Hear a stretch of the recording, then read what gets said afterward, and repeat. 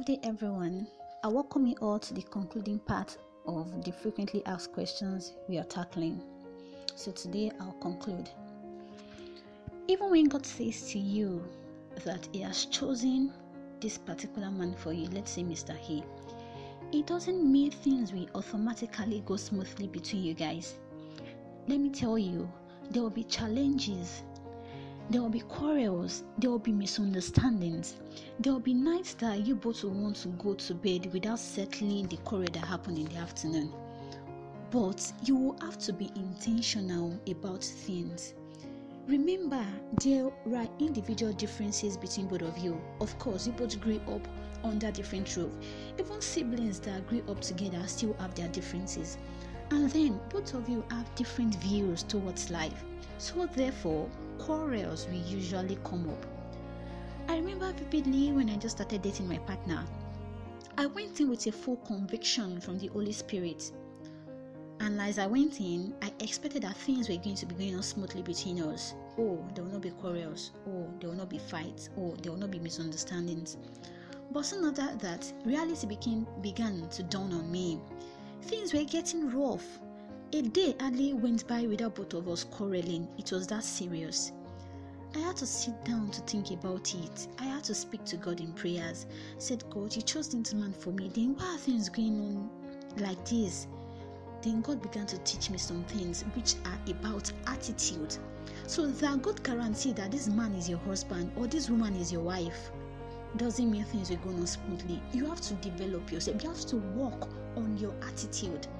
My partner and I, we don't understand each other at all. When he's talking about A, I term it as F. When I'm talking about B, he terms it as G. Things were that bad. We were going in opposite directions. So by the time God began to teach me based on understanding. He began to teach me on patience, because I remember then I was a hot-tempered person. I had no chill at all. Then he began to teach me a lot of things. So I got to know that even if God chose a particular man for you, a particular lady, you still have your own role to play. Our God is not a magician. He has his role to play while you have your own role to play. Let me tell you this, marriage relationships are hard work, and you will have to be intentional if you want to make them work for you. Yes, whenever you have a misunderstanding with your partner, there's a need that you become patient. There's a need for you to listen more. There's a need for you to shut up while your partner is talking. There's a need for your partner to shut up. He should respect you when you're talking.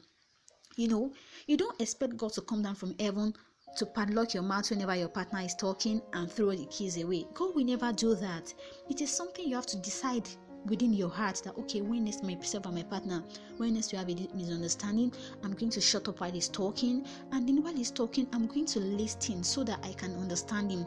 I won't listen for the purpose of replying. No, I will listen so that I understand what he's saying. Okay, then I know, okay, it's not actually his fault. Okay, I'm sorry. Then he tells me I'm sorry. Stephanie. Then there's also something. Maybe you're the type that doesn't answer your partner's call whenever there's a disagreement. Will the Holy Spirit come down from heaven and pick your calls for you? No, these are all attitudes that you need to work on. The Holy Spirit will not do these things for you. You have to take those actions yourself. You have to be intentional about them. In this kingdom where we are, in Christendom, things are done intentionally. Right from when you gave your life to Christ, it was an intentional act by you. Nobody forced you to do it. In marriage too, some things are meant to be intentional. You don't expect magic to just happen. Oh, it will work on itself. It will do this. Your partner is calling you. The phone is ringing. You're staring at it and you're not willing to pick. Will God do that for you? What I've been trying to say is that relationship or marriage is a hard work.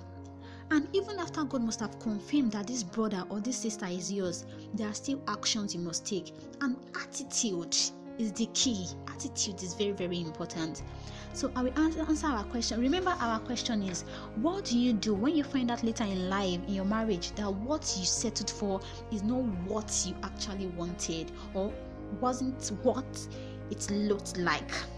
So the question is in two ways. One, let's say you married who God told you to marry, but things are not meeting your expectations. And the things you can do are what I just listed on. I talked about working on your attitude. You have to know that in your marriage, you must be intentional. There are some roles you have to play. Then God will play his own role. Then the second part is, if you didn't marry who God wanted to marry, and you are already seeing the consequences and you've entered the regret zone, well, first of all, you have to beg God for forgiveness because you didn't go his way. Then secondly, you have to beg for God's mercy because it is only the mercies of God that can intervene for you. You will need a lot of prayers because only prayers can touch your partner's heart. Then there are some things you have to do. There are some roles you have to play. You have to start doing the right things. You can't be disrespecting your husband and expect that things will work out. Even if it's not God's plans for you, some things are necessary. Things like respect, love, care, trust, good attitude, maintaining good hygiene, and so on. So you have to make sure that you do not lag behind in your attitude, in your roles as a husband. Make sure you do not lag behind in your roles as a wife. Even if God is going to intervene, there are still some human actions you have to take. Remember, I talked about actions the other time. So I'm sure that with all these things will turn around for your good.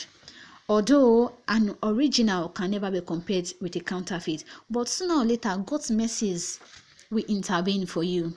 But if the marriage is an abusive one, please do talk to a third party. That third party can be your pastor, a counselor, or anyone.